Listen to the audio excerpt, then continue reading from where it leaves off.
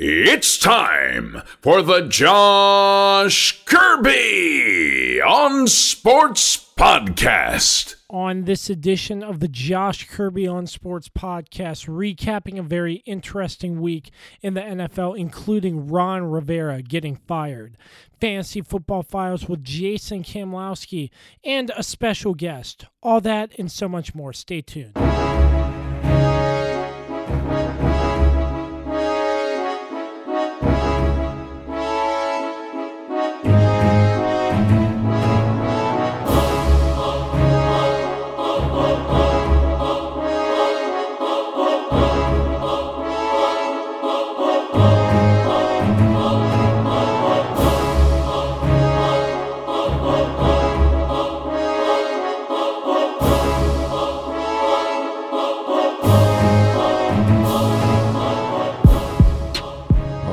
I'm glad you connected. This is Dave Johnson, voice of the Washington Wizards. You have connected to the right place because you are listening to my man, Josh Kirby on Sports Podcast. Welcoming you inside another edition of the Josh Kirby on Sports Podcast. Breaking news to get this podcast started. The Panthers have fired head coach Ron Rivera. And Ron Rivera has been a decent coach for the Panthers, in my opinion. He ends his tenure in Carolina after 8+ years, a 76-63 record with a Super Bowl appearance in Super Bowl 50. This comes after a loss to the Washington Redskins. We'll dive into that game more, but some breaking news here on the Josh Kirby on Sports Podcast to get things started. As always, I'm your host, Josh Kirby. If you don't know me, make sure you check me out on all social media platforms and all streaming platforms via the Mayo Please and the Josh Kirby on Sports Podcast. And yes, we are part of the Mayo Please. You can check them out on Twitter, Instagram, and all streaming platforms as well. We're sponsored by Route 11 Chips. Make sure you find a bag today inside your local Martin's, Food Lion, and Giant stores. And we're also sponsored by PM Plus Reserves. Thanks, as always, to Dave Johnson, MPT Now Productions, and JR Beats Official. So let's dive in. Very, very interesting Week 13 in the NFL. Starts off with your Thanksgiving slate of games. I'm not even sure about this. The Lions start their third-string quarterback, David Blau, and he's a rookie from Purdue, and he had a pretty decent game, 280 yards, 2 touchdowns, and interception, but this came out of the blue because, Jeff Driscoll was supposed to be the starter from what I could see. I still can't figure out why they had David Blow in, but it was a really close game on Thanksgiving as the Lions fall to the Bears by 4 points, but it was a pretty back-and-forth game. I thought this would be more of a game that the Bears would just dominate, but it is a division game, always a toss-up, as you know, but a great start to the Thanksgiving slate of games. Then Buffalo upsets the Dallas Cowboys. Not really an upset. Buffalo had the other hand better record, but the Cowboys just did not play well, period. And the Buffalo Bills took advantage. Josh Allen did really good. The rushers had a good game. Frank Gore, he surpassed Barry Sanders. So he's up there. Altogether, a great game. 26-15 final score on that one. And the Sunday night, Thursday header game, the New Orleans Saints beat the Atlanta Falcons 26-18. New Orleans just had the upper hand, and it was in Atlanta, but I just think New Orleans was not going to let Atlanta beat them twice, as Atlanta did in the Superdome a couple weeks back. But Drew Brees, the Falcons' defense held Drew Brees to 184 yards. Matt Ryan over 300 yards passing. But it's still a one-dimensional game for the Falcons. They just cannot seem to get the running game going. And that's a big issue for the Falcons, that they're going to have to adjust in weeks to come. Their 3-9 season, they're pretty much out of playoff contention. Not mathematically, but yeah, just the way it goes in that NFC South division, I don't think they really have a shot. But it goes with time and stuff. But it was a great thing. Thanksgiving on Thursday. 3 games, 3 pretty exciting games. So I hope you enjoyed your Thanksgiving. Turkey and football, eating a lot. I know I did, and it was really fun. So moving on to the Sunday slate of games, and I just want to get into it. If I were to tell you, number one, the Miami Dolphins would beat the Philadelphia Eagles this past Sunday. Number 2, the Patriots would lose on Sunday night. In number 3, the Redskins would win 2 in a row. They're still technically in playoff contention, and Darius Geis had 129 yards. If I were to tell you that, would you have believed me? If I were being told that, I wouldn't believe them. But it happened. You got the Redskins beating the Panthers 29-21. The Miami Dolphins, where did this come from? Beating the Philadelphia Eagles 37-31. Huge trick play for the Dolphins. Their punter shoveling it to their place kicker on a 2-point conversion. And what a play that was. It was crazy. And it was Matt Hack from Arizona State. He flips it over to the place kicker, and it was hilarious. I just couldn't believe it. The formation they were set up in, it just looked like they couldn't really do anything. They were lined up so weird, but they made it work. A no-look pass, and that gave the Dolphins momentum, in my opinion. And the Eagles just... I'm not sure what to say about the Eagles falling to 5-7 after that loss to the Dolphins, but once again, a one-dimensional game. Miles Sanders, only 83 yards. That's not going to cut it in the National Football League. Ryan Fitzpatrick, over 300 yards and 3 touchdowns. And I don't know. There needs to be some sort of change in Philadelphia. The panic button needs to get hit if it isn't hit by right now. But this just goes to show how bad the NFC East is, with Dallas losing, the Eagles losing, the Giants lost to the Green Bay Packers 31-13, and the Redskins win 2 in a row against the Carolina Panthers, a game we will talk about right now. Dwayne Haskins looked decent. No touchdowns, no interceptions, but 147 yards.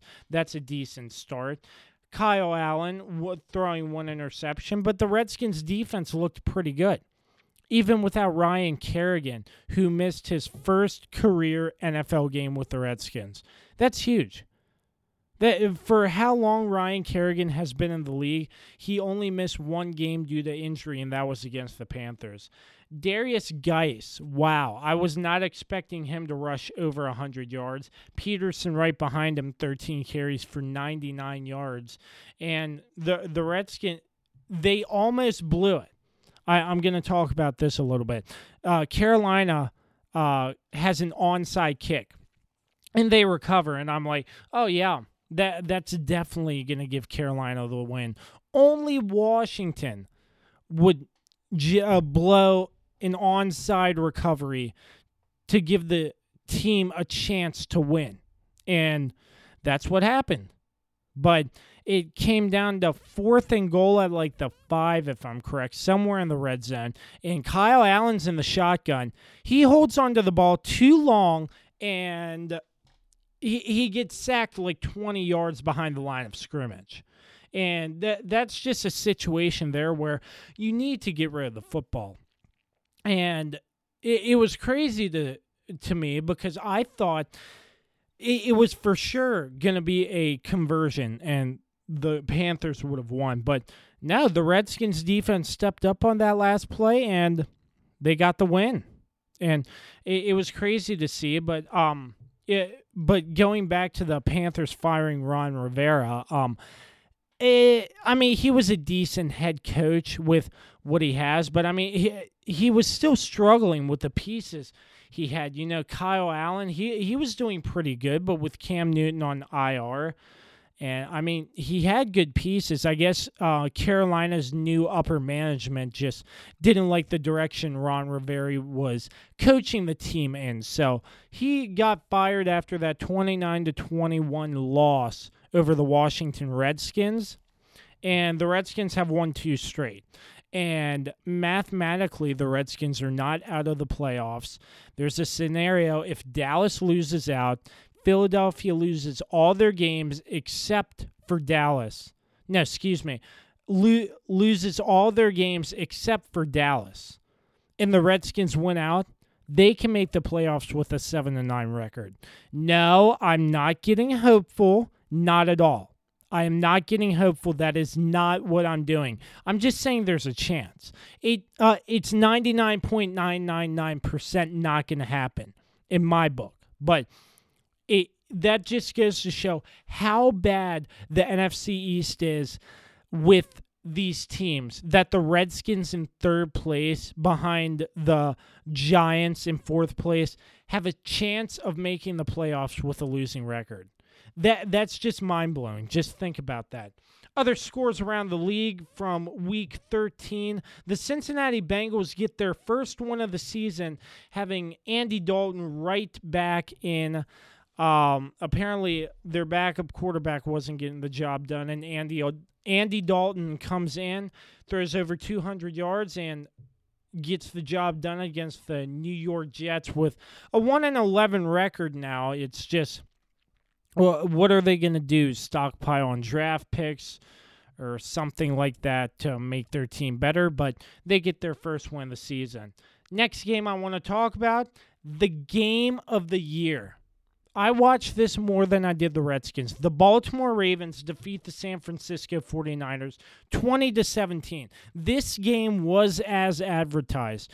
A very competitive back and forth football game. It was amazing. 7s on the board in the first quarter, 10-7 in the second quarter by way of the Ravens, 3-0 49ers in the fourth quarter, and the Ravens 3-0 Ravens in the fourth quarter, 20-17. Justin Tucker with that game-winning field goal. But the key in that game in the fourth quarter, the time of possession.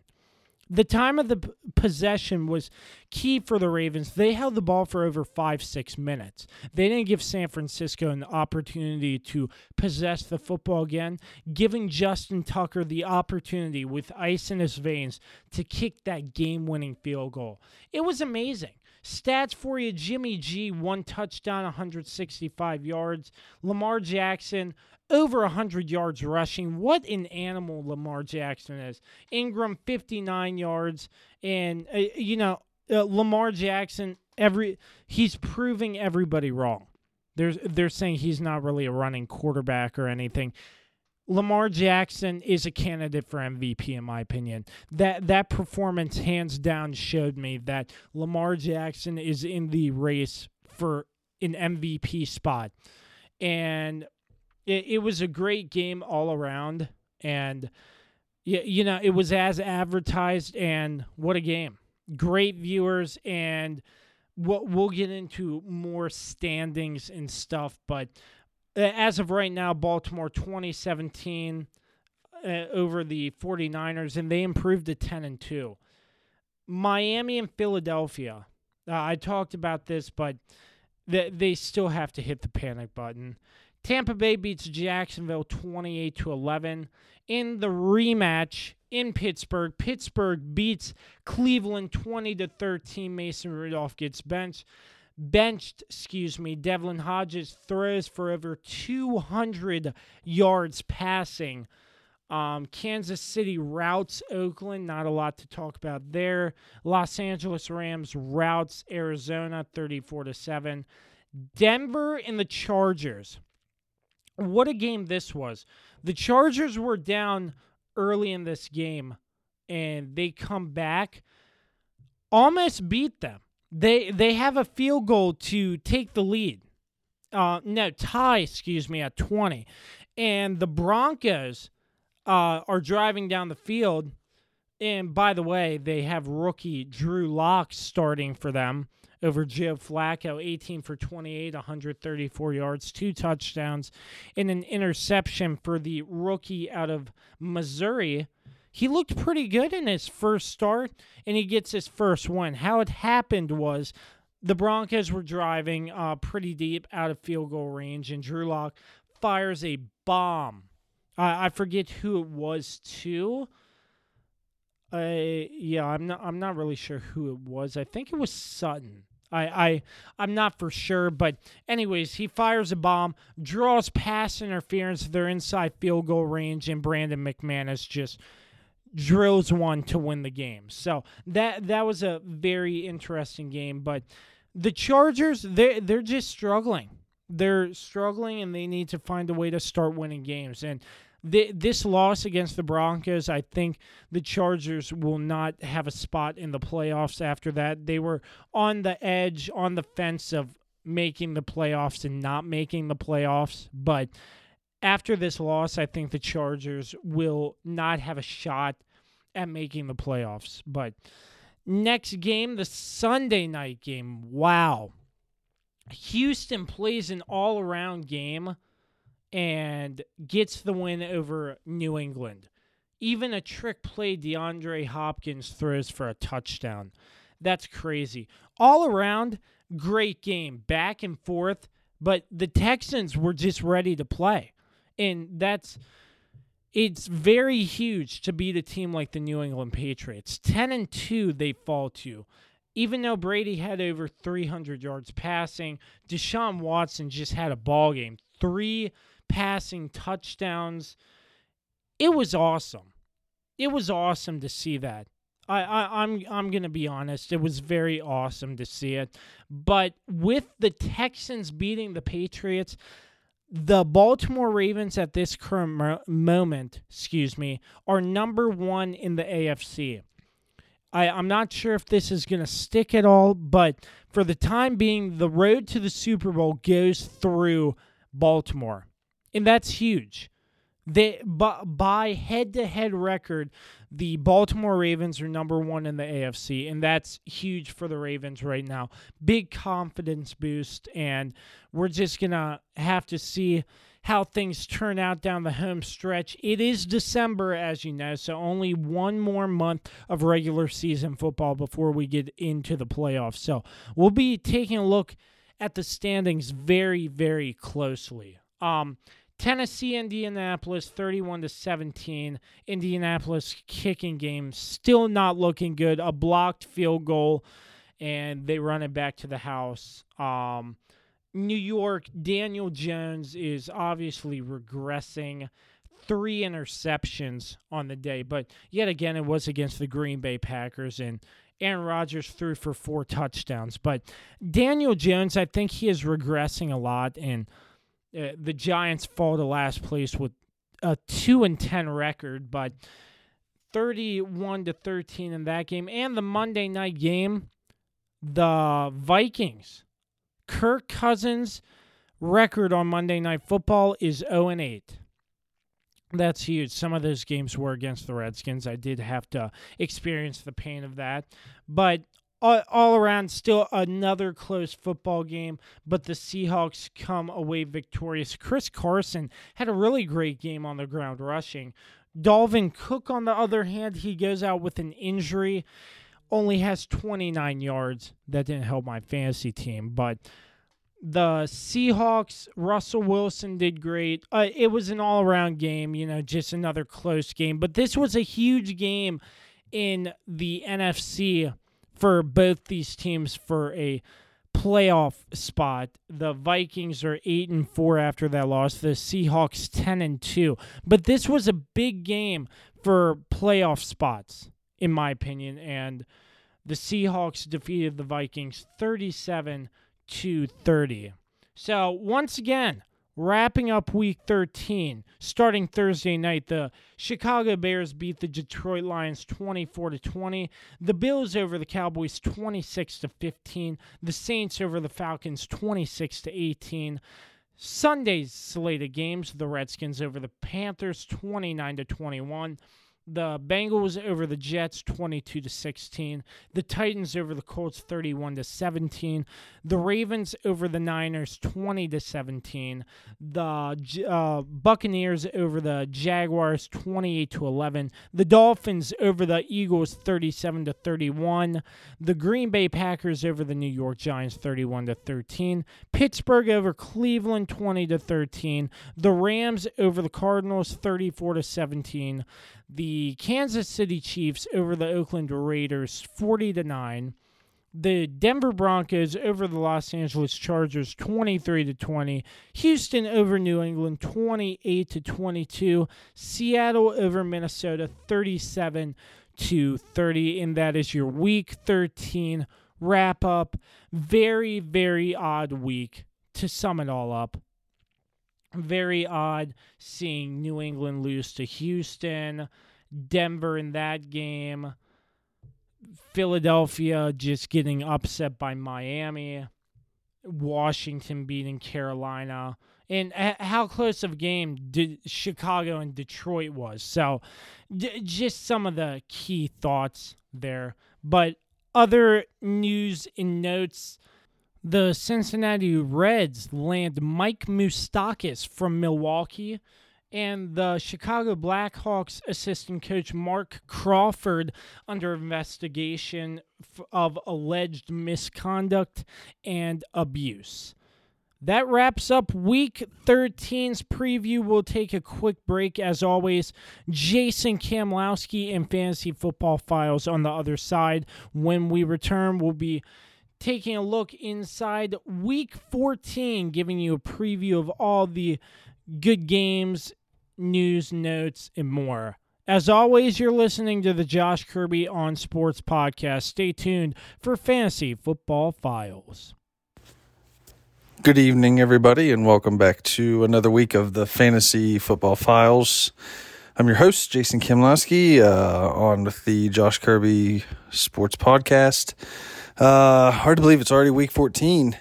Probably going to do the DFS angle again. Got some good feedback on that. But at first, just talk a little bit about season long. Most people probably have their playoffs starting this week, possibly next week too. But a lot of leagues, I know my big money league, we start our playoffs this week. Question that somebody posted on Twitter, I guess, was, if I'm eliminated, should I, be working the waiver wire still, picking up players? Which sparked a little bit of a debate because, there were a lot of people saying, well, just because I'm not playing for the championship doesn't mean I'm not still playing, which, yeah, it's true. But at the same time, what are you playing for? If you're not playing, for a shot at the money or, a shot at the title, I don't think picking up players is something that you should do. Personally, unless after waivers run, if you want to pick up a free agent, then by all means, do so. But I don't think you should be picking up guys and using waiver priority over teams that are in the championship hunt. And my argument for that is, of course, draft better and play better throughout the year, because if you do those things, you'll be in the playoffs and you will have an opportunity to pick up players. So if you want to, you want to be in that position, then play fantasy football better. Don't, screw guys out of, picking somebody up that could help them, because you're trying to play for pride. I just don't, I can't get on board with that. But anyways, Week 14, I've got, like I said, my big money league, still alive there, actually regular season champion there, subtle brag.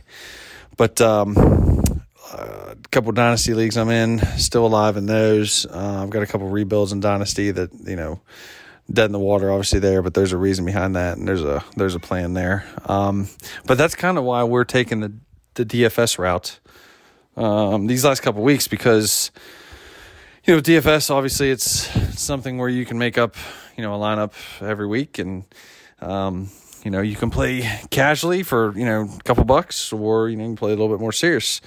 So kind of do what we did a couple weeks ago.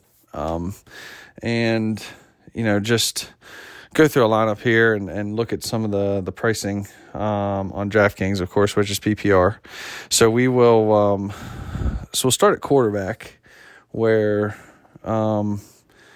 we got Lamar Jackson, who is just like always an incredible play. 7,400 this week on DraftKings. Just always an incredible play, just because of the rushing upside and the rushing equity he has. Last week, even in a game where he was honestly, he was very average. I think 105 yards passing with a touchdown. He did have 100 yards rushing, which got him the 100-yard bonus on DraftKings, but still put up 26 points. And he's expensive. He's usually the most expensive, or one of the top 2 most expensive quarterbacks on the slate. But with his rushing upside, you're talking about a quarterback that, has went over 65 yards rushing in 10 of their 12 games so far. So his rushing equity is always puts him in play. Lamar is always a great play. The question is, do you want to pay $7,400 for Lamar going to Buffalo? Not a great matchup, but I think Lamar's pretty matchup proof. I would say in cash, you always got to look at Lamar. You can play naked Lamar in cash, which means, not pairing him up with a wide receiver or running back. I think that's viable again this week. It's just, do you want to pay the full freight? Moving down the list a little bit, we got Pat Mahomes. He goes to New England, probably a tougher matchup. On paper, I think this is a winnable matchup for Patrick Mahomes, though. Deshaun Watson absolutely torched the New England defense the other night, and Lamar kind of had his way with him a couple weeks ago. So I think a very winnable matchup for Patrick Mahomes. I think Mahomes is always in play. He comes in at $7,000 again, a lot of money. But if you think the game's going to turn into a shootout, and I think that most people will probably want a piece of this game, Mahomes is again, he's another one that's very viable. But of course, you can get a piece of Mahomes by going with, Tyreek Hill, Sammy Watkins, Travis Kelce. We'll talk about some of those guys later on. A couple other quarterbacks I like. Hard to ignore Kirk or Aaron Rodgers. Washington coming to Green Bay seems like a slam dunk spot for Rodgers, even though Washington has played well the last couple of weeks. But I think another good spot for Rodgers, 6,800. Kirk Cousins gets a great matchup against Detroit at home. I don't think Cousins has the ceiling at 6,700 that I want to invest in, just because it doesn't seem like he's got that 30 to 35 point ceiling game that we need. The quarterback was at 6,700, which really, that's, if you're going to win a GPP, that's kind of what you need out of a quarterback with 6,700. So just not sure I love Kirk Cousins this week. I think, the play this week might be dropping down to some of these, lower level, cheaper price quarterback. I think the play last week was obviously to go with Andy Dalton, who was dirt cheap at 4,700. That seemed to be the nut play last week. Got kind of, I think, out of 40, for 4,700, in cash, getting 13 points and which is basically what you need. But, he attempted 37 passes last week. So, the Bengals just continue to just throw the ball a ton.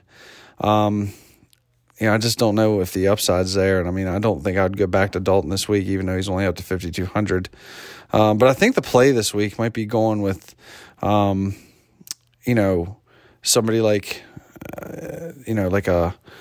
maybe a Tom Brady against the Chiefs, because it doesn't seem like New England's really interested in running the ball. Tom Brady at 6,100. If you can stomach it, Sam Darnold at 6,000 against the Dolphins. That's kind of been a smash spot for everybody, this year. But, right now the highest over-under on the slate is Chiefs and Patriots, but it's only at 48.5.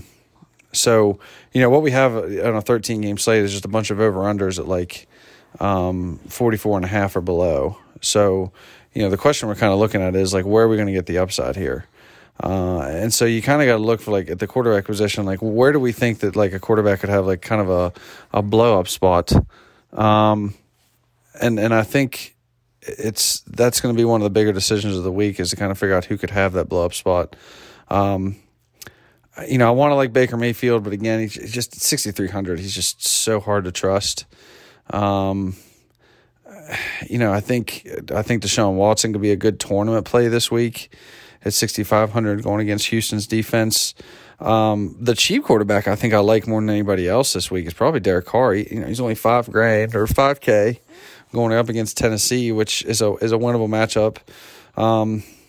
The question just with Carr is like, anything else. I mean, he's just been, again, he's one of those guys that's just not going to have that 30-point ceiling that you need in a GPP. But for cash, like he'll definitely get it done. The problem is, like, there's not scoring any points. Like the last 2 weeks, the Raiders' offense has been terrible. Like they looked awful. Scored 3 against the Jets, 9 against Kansas City. I mean, just absolutely horrific.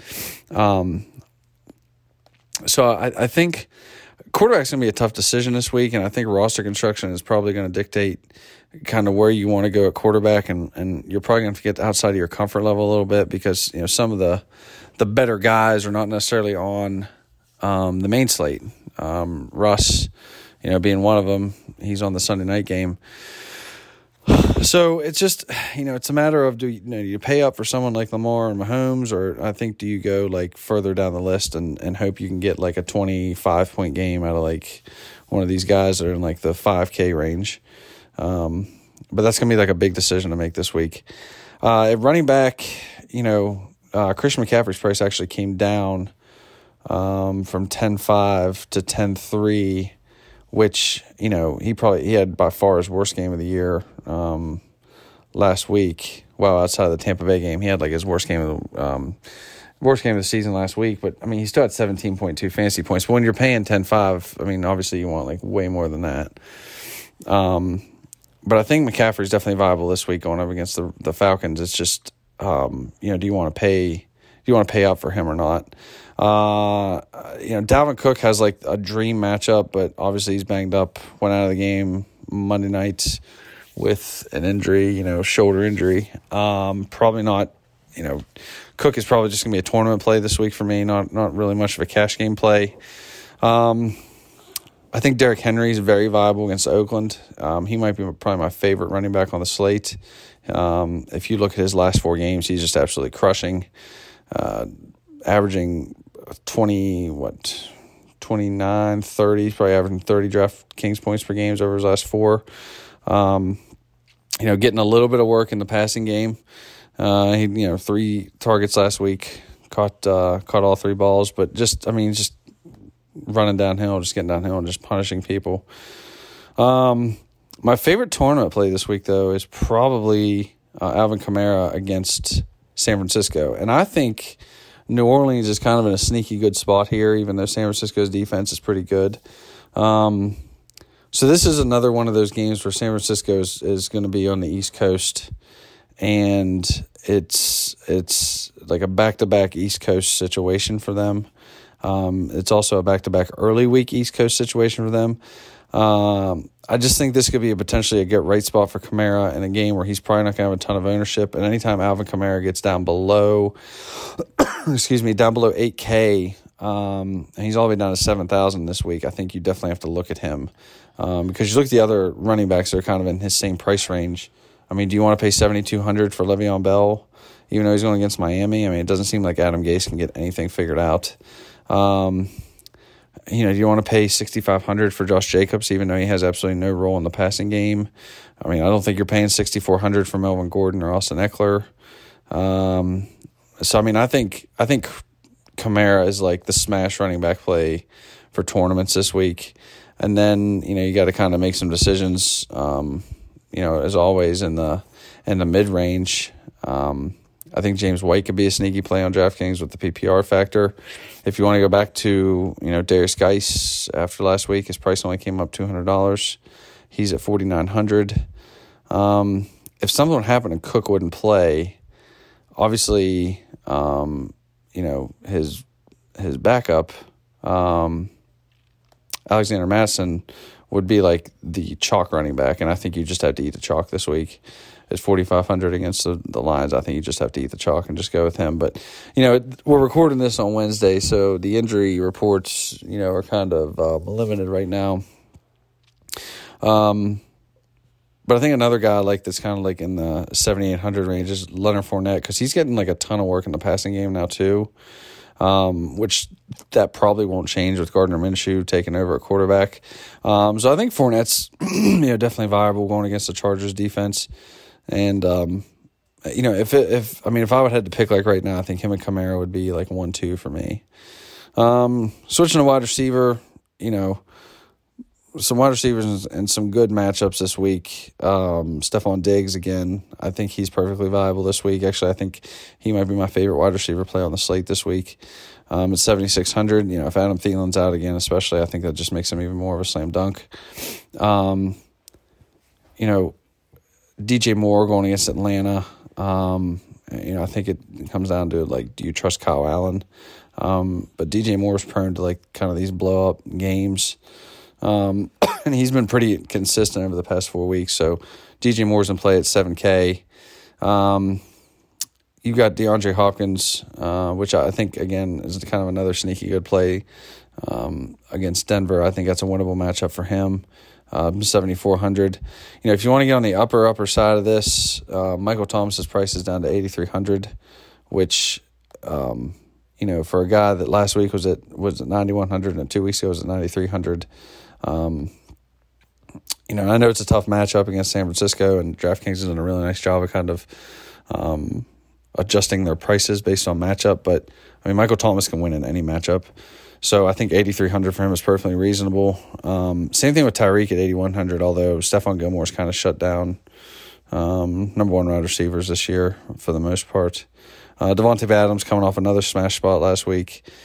Came through, 24 DraftKings points, which is, at 7K. That's 3 times value, which we'll take. But, you're kind of hoping for just a bit more there in a GPP. But, at 7K, that'll get you there in cash all day.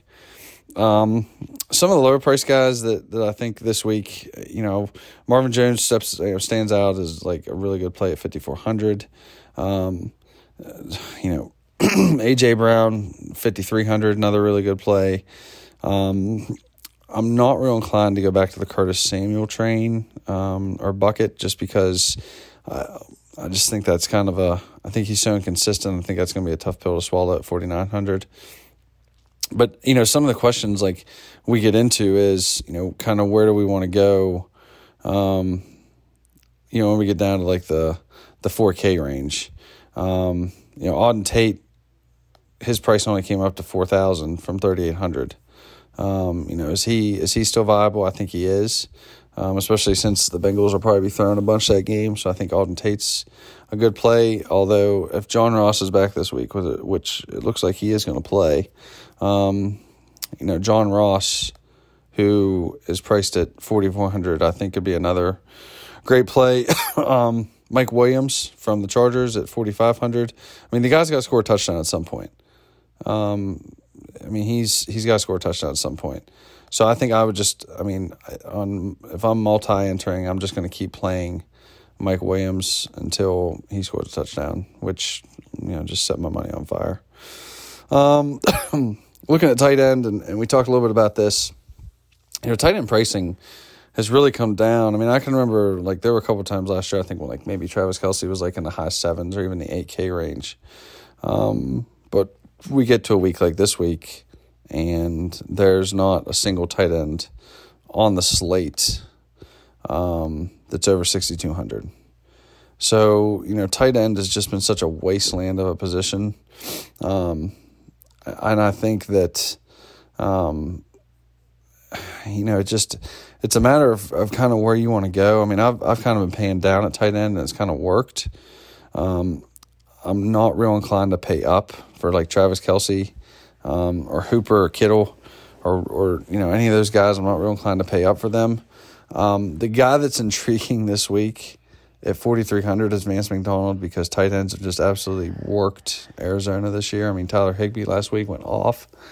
I just don't know if Duck Hodges can get him the ball consistently enough. So, I want to play Vance McDonald, but at 4,300, am I willing to take like a 5-point game? I don't know. I'm not sure if I want to chase like the flowchart idea with tight ends against Arizona. That's a decision that I'm going to have to make kind of as the week goes on. Excuse me. Looking at some other tight ends, in the lower range, I think like Tyler Higbee last week was kind of a smash play at like the bare minimum price, and we don't really have that this week. But looking at like even in the low 3K range, I don't know that I trust Noah Fant. I don't think you can even look at someone like, Greg Olsen, even though he's got the questionable tag. I mean, it doesn't look like he's even going to play this week. Now, if Olsen doesn't play, I think Ian Thomas becomes kind of an interesting min cash or min price guy.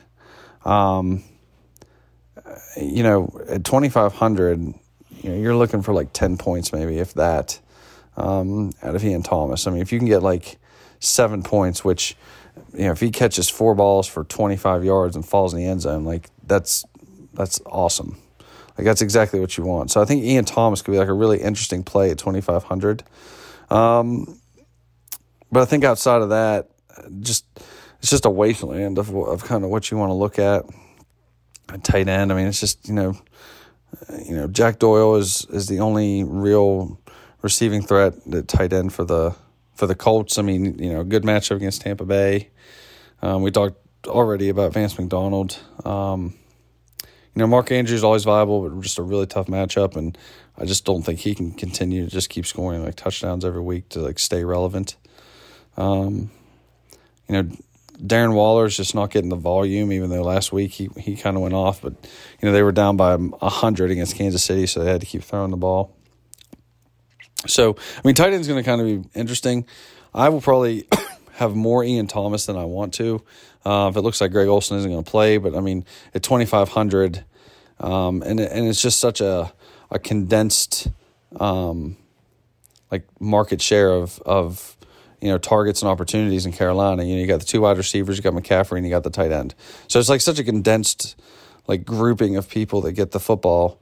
I think Ian Thomas will absolutely be in my builds at 2,500, which, kind of opens things up, and I'm kind of playing around with lineups right now as I do this. But it kind of opens things up if you want to go that route where you're able to fit in some of these higher priced guys, and you've got to do less of like what I would call bargain basement shopping, for like DFS purposes. So, with what I'm looking at right now, with like Kamara, Fournette, Diggs, Mike Williams, Ian Thomas, the Colts, that leaves me an average of $6K left to get a quarterback, a wide receiver, and a flex, which is really doable. Even if I slide Lamar in there at 7,400, go down, look at wide receiver, and maybe get like Marvin Jones Jr. 5,400, and then get a $5,400 flex play. Even look at like Jameson Crowder or Phillip Lindsay to, that's, so you're looking at like Lamar Jackson, Kamara, Fournette, Diggs, Mike Williams, Marvin Jones Jr., Ian Thomas, Phillip Lindsay, and Colts D. That's a pretty solid cash lineup right there, honestly. Plenty of upside, plenty of floor. And if some of these guys hit, I mean, you're cashing easy. So I don't think the builds this week on DraftKings are going to be like so tight that you're not able to come up with a solid lineup. And I think as the week goes on and we kind of see like injury-wise where guys fall, and what some of the injury reports come out with, I mean, I think it's going to be a little easier to make some of our decisions. And there's some opportunity there. Does James Conner play against Arizona? If he doesn't, I think it's a Benny Snell. I think, he would be viable. Does Marlon Mack come back against Tampa Bay? I don't think I don't think any of the Indianapolis running backs are viable this week because Tampa Bay is just such a tough run defense. But if he doesn't come back, is it one of those things where we go to one of the backup running backs? I mean, I just don't know if any of the Colts running backs can be trusted. Just a horrible matchup. Probably avoid them. And this, and I see some things sometimes. Maybe it's one of those weeks where we try to figure out who we don't want to play more than who we do want to play. And if you look at like the quarterbacks that we absolutely don't want to touch, this week. I mean, Devin Hodges, Minshew, Dwayne Haskins, Drew Lock, David Blow. I mean, I'm even going to throw Fitzmagic in there. And Kyle Allen, like that narrows down. I mean, that eliminates like 7 quarterbacks right there. Probably don't want to play Ryan Tannehill. He came crashing back to earth. I mean, it's just going to be process elimination this week. And, it's just going to be how much risk you want to take on with your lineup. And it's early in the week. It's only Wednesday. I mean, we'll get some information. But I do think with the way the pricing is this week, it's going to be fairly easy to come up with a reasonable build, especially for cash. I don't think it's going to be too hard to do. So, like I said, the lineup I just built, just real quick while I was doing this: Lamar Jackson, Alvin Kamara, Lenny Fournette, Stephon Diggs, Mike Williams, Marvin Jones Jr., Ian Thomas, Philip Lindsay, and the Colts D. Pretty straightforward, pretty easy. You could pivot certainly to get, like in the flex, you could very easily pivot off of Philip Lindsay and go down to, like Darius Geis, probably get similar amount of upside, especially for the matchup. And that would get you up to 2,900, which would then allow you to get to the Ravens D. So, again, just got to play around a little bit, see what build works for you. But definitely the pricing on DraftKings, you should be able to do that this week. So for those of you this week that are in the first round of your playoffs, good luck. You hit me up on Twitter at Jason Kamlowski. Start sit questions. If you have questions about DFS and strategy and things like that, feel free to hit me up. Best of luck this week in Week 14, and we will see you back here next week for Week 15 of the Fantasy Football Files. Thanks. The Josh Kirby on Sports podcast, part of the Mayo Please podcast network, is sponsored by Route 11 Chips. Make sure you grab a bag today inside your local Martin's, Food Lion, and Giant stores. And our new sponsor and fellow sports fans at PM Plus Reserves, providing reserve studies for homeowner and condominium associations in the Washington metropolitan area for the past 30 years. Make sure you check us out on all streaming platforms via the Mayo Please and the Josh Kirby on Sports podcast. You can also find the Josh Kirby on Sports podcast on Facebook, Twitter, and Instagram, along with the Mayo Please on Twitter. Have any questions for the show? Feel free to shoot us an email at kirbyonsports@gmail.com. All right, we are back. Thank you once again to Jason Kamlowski, as always, for Fantasy Football Files. Does a great job each and every week. If you haven't checked him out, make sure you do so on Twitter at Jason Kamlowski. Bringing you back inside for a Week 14 preview. Starting off Thursday night, the Dallas Cowboys playing the Chicago Bears. Sunday slate of games. 1 o'clock, Washington travels to Lambeau Field to face the Green Bay Packers. The Carolina Panthers, first game without their head coach Ron Rivera in a division matchup against the Atlanta Falcons. How are they going to do? That's the big question there in my mind. Baltimore playing Buffalo, another big opponent. That's going to be another close game in my opinion. Cincinnati playing Cleveland, Denver playing Houston, Detroit and Minnesota. After Minnesota got banged up a little bit with Dalvin Cook on that Monday night game, is this game going to be competitive, or will Minnesota have an edge on the Lions? The 49ers and the New Orleans Saints, both with a 10-2 record going into that matchup. The Miami Dolphins and the New York Jets. The Indianapolis Colts and the Tampa Bay Buccaneers. Los Angeles and Jacksonville starting off our 4 o'clock games. Pittsburgh and Arizona. Kansas City and New England, Tennessee and Oakland, the Sunday night game, Seattle facing the Los Angeles Rams, and Monday Night Football, It's another storyline. Daniel Jones is in a walking boot. So Eli Manning probably will get the start for the New York Giants against the Philadelphia Eagles. What a turn of events that is. So key games to look out for, in my opinion. The Giants facing the Eagles, and San Francisco and New Orleans, another big NFC matchup. Detroit and Minnesota, I want to say that's one. Carolina and Atlanta, put that on the list. And Baltimore and Buffalo, in my opinion. So that is a Week 14 preview. Coming up right now, a special segment. We have a special guest that I had the opportunity to speak with. So I'll go ahead and let you take a listen to our interview, and when we return, we'll wrap up the show. You're listening to the Josh Kirby on Sports podcast. All right, special segment here on the podcast. We have a longtime friend to the show, actually the former co-host, if you don't remember him. It just seems like yesterday we did our last show, but CJ Mintier makes his way back onto the podcast. CJ, what you been up to, buddy? Well, I've been grinding, man. I've been working my butt off out here making my own show, but it's I had you on last week, and you said you wanted to have me on, so I'm back to talk on Josh Kirby on sports again, I guess. Yes, sir. It's great to hear your voice again. So you still out there doing stuff with JMU? Yes, I am. Good. Just I'm still working. Same stuff, Olympic sports? Yes. Just getting more experience in Olympic sports still. Yep. Well, that's awesome. Way to grind. If you are new to the podcast, CJ was my co-host for a good solid amount of episodes before he started his own podcast called Pub Talk. So CJ, give us a little bit about how you decided to start this venture on your own podcast, and tell us a little bit about how it's gone so far.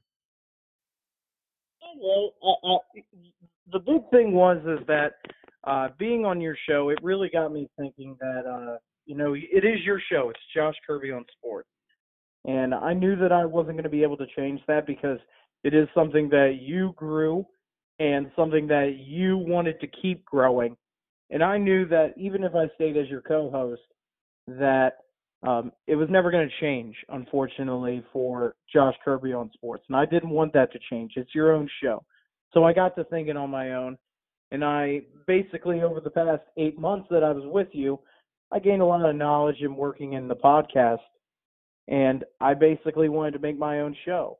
But I wanted to make it my own.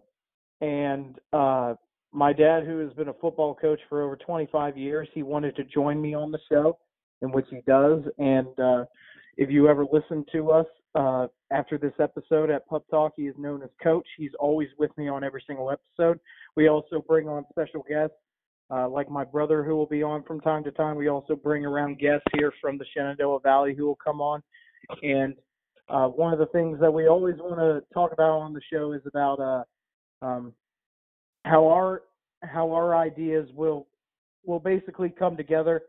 And we also just talk about, we give our own opinions on stuff. It's just like Josh Kirby on Sports. Okay, it's the same thing really, but we have a little bit more knowledge on other areas other than just Washington sports, which is what Josh Kirby on Sports is mainly about. It's about Washington sports, where we give our opinions more on other subjects, not just dealing with Washington sports.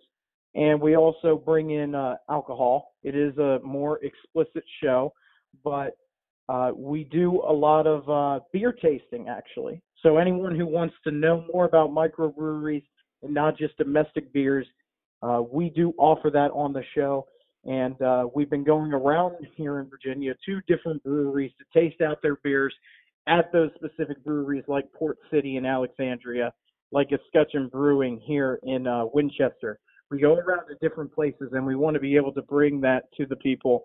And also, beer drinking is just a part of football. It just is. You ever go to a sporting event, if you ever go to a football game, it is a part of the atmosphere.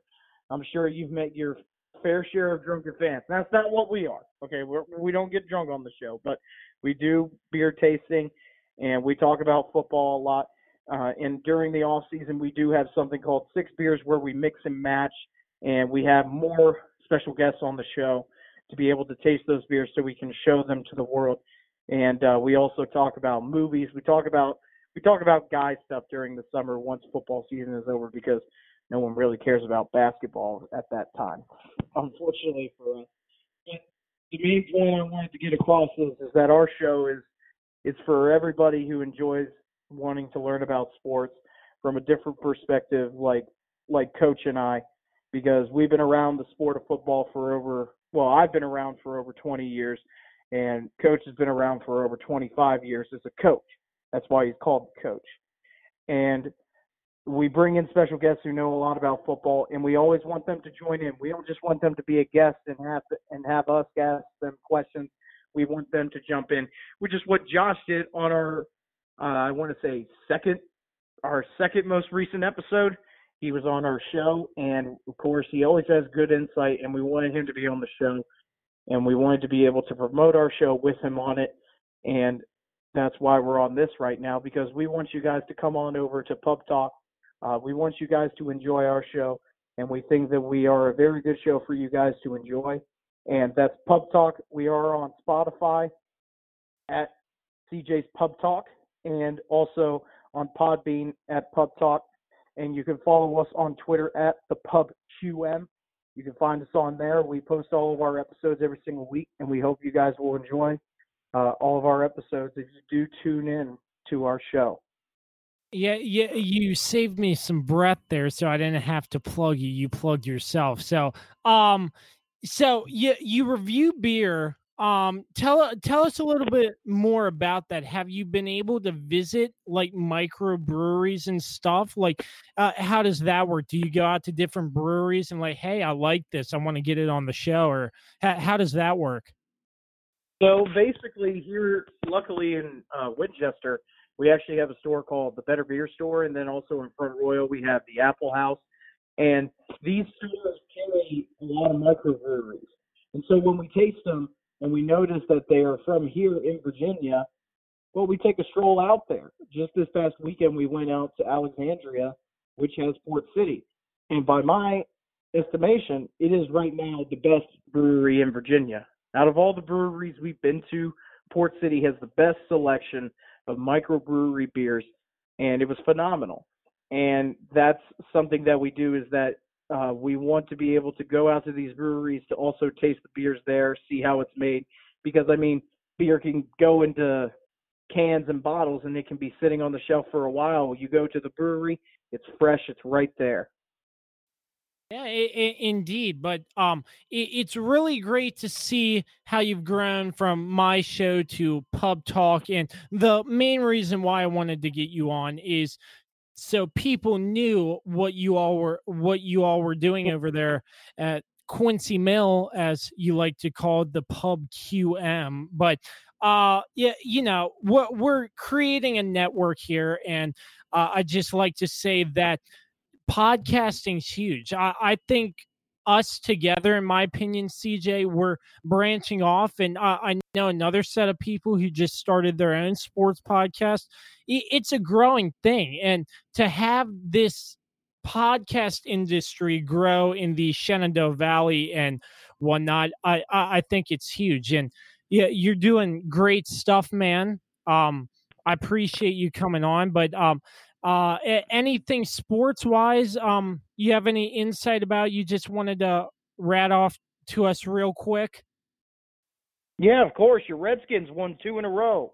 What is going on with that right now? You guys beat the Carolina Panthers, and then you make them fire my guy, Ron Rivera.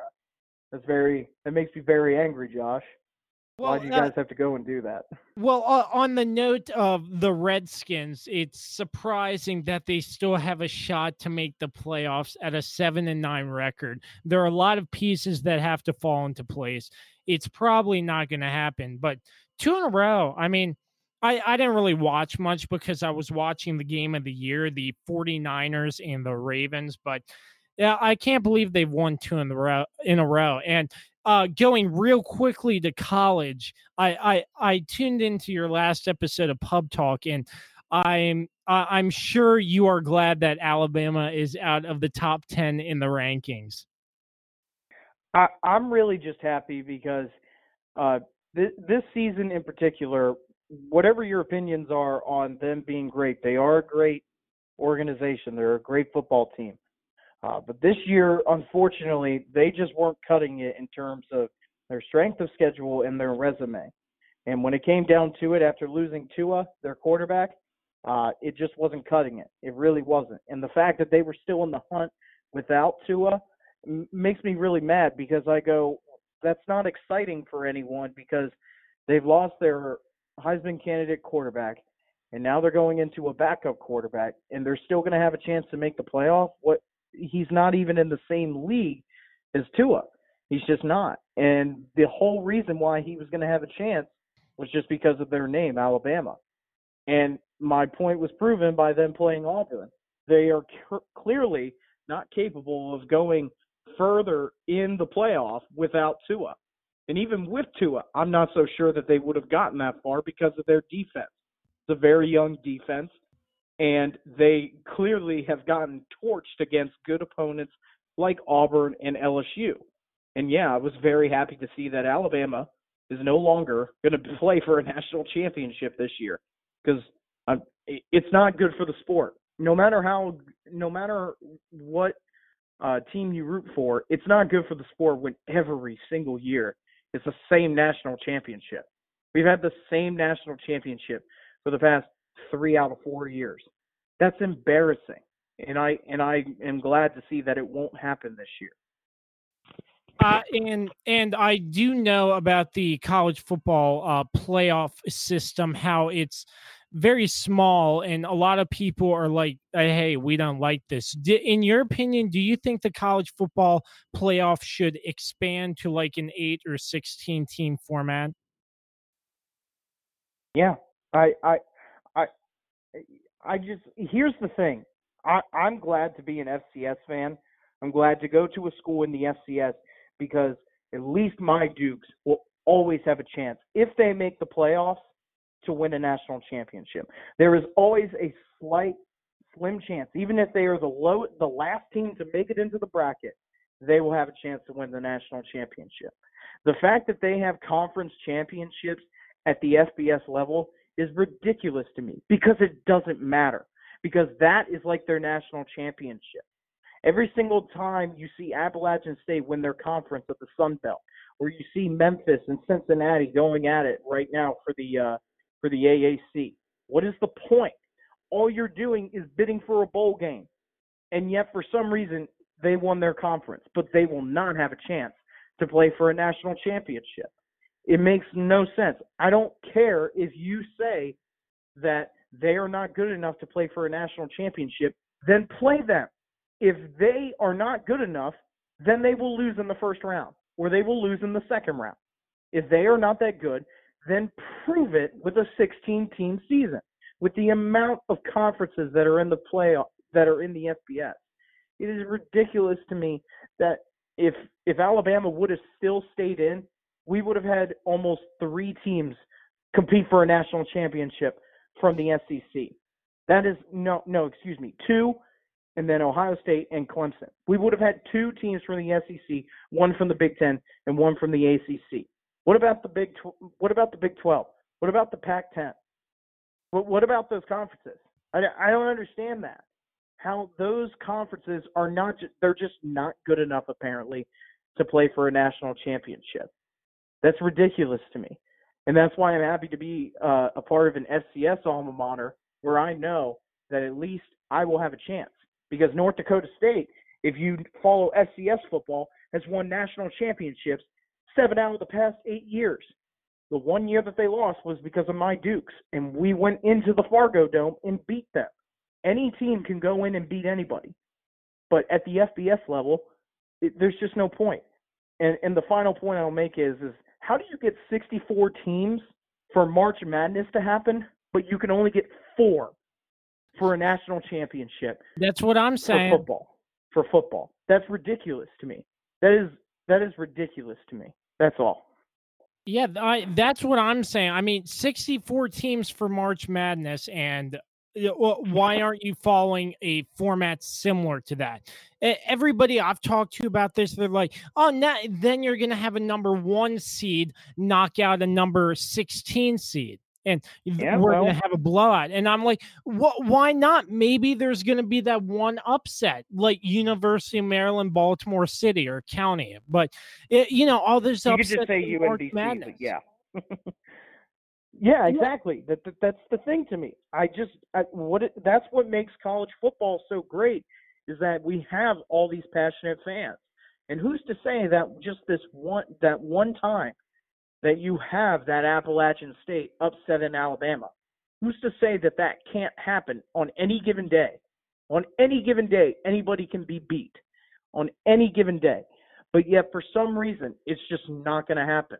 It's a better system than we have now than when we have with the BCS. It is. I'll give you that, because the BCS era was bullcrap. Okay, that was. The BCS era, you just had to get the luck of the draw to get into the national championship. You had to get the luck of the draw. You could be the number 4 team and make it in. You could be the number 4 team and make it in over the 2 and 3. That's how the BCS era worked. Yeah, so very great insight. We could go all day about talking sports, but unfortunately we don't have time for all that. But CJ, before we let you go, do you have any last words for your former podcast, the Josh Kirby on Sports podcast? Yeah, well, I hope that I hope the people who listen to this show will come on over to Pub Talk and listen to our great insight. And I hope that if there are some Steeler fans who listen to Josh Kirby's podcast, you'll understand just how good of a season Pittsburgh really is having right now. I am truly, as a Steelers fan, I'm dumbfounded with the way that the Steelers are playing. And in my mind, I really feel like Mike Tomlin should be the coach of the year in my mind, because of the season that he's turned around with old Ducky Hodges. That's all I have to say. Oh, yeah, no doubt about it. But, I mean, we can go on and on and on. It just feels like good old times, CJ. But hopefully we can get you back on the show for a full episode talking more sports, just like the good old days. But you can go back to all our previous episodes back from the very beginning, and you can listen to me and CJ. We used to podcast every week talking about sports. It was a great time. But CJ's off doing his own podcast, but together we're growing, networking, and hopefully one day we both can make it big or something. But CJ, as always, thank you so much for calling in. Great pleasure to be speaking with you again, sir. And hopefully we can get you back on soon. Wrapping up the show right after this. Stay tuned. Good times that was. Great times. Having CJ back on the show was such a blast. Make sure you check out what he's doing over there with his podcast, Pub Talk. I respect the man. He's doing a great job. He has produced some great content, and I'm happy for him. I'm happy for him and the coach. And just make sure you check him out, because the reason why I wanted to get him on again is because, I feel like we're making some big happen in the podcast community here. And, I know some people who are just starting in podcasting and stuff. And my advice to you, if you want to start a podcast, if you want something out there, just do it. It doesn't matter what you have. Just do it. All you need is a voice in a recorder. Somehow, some way, you can get it done. So, my main point about this is just do what you want to do. Like if you want to start a podcast, do it, because I feel like this area we're just growing, and eventually maybe CJ and I would have made an impact on other people and they want to start their own podcast. That's what I'm hoping that some people take away from this. But it was great to have CJ on. Thank you so much to CJ for coming on, and make sure you check him out on Twitter at CJ Mintier and on Twitter at ThePubQM. That wraps up this episode of the Josh Kirby on Sports podcast. Thank you so much for tuning in, and we will catch you on the next episode. Till next time, so long and peace out.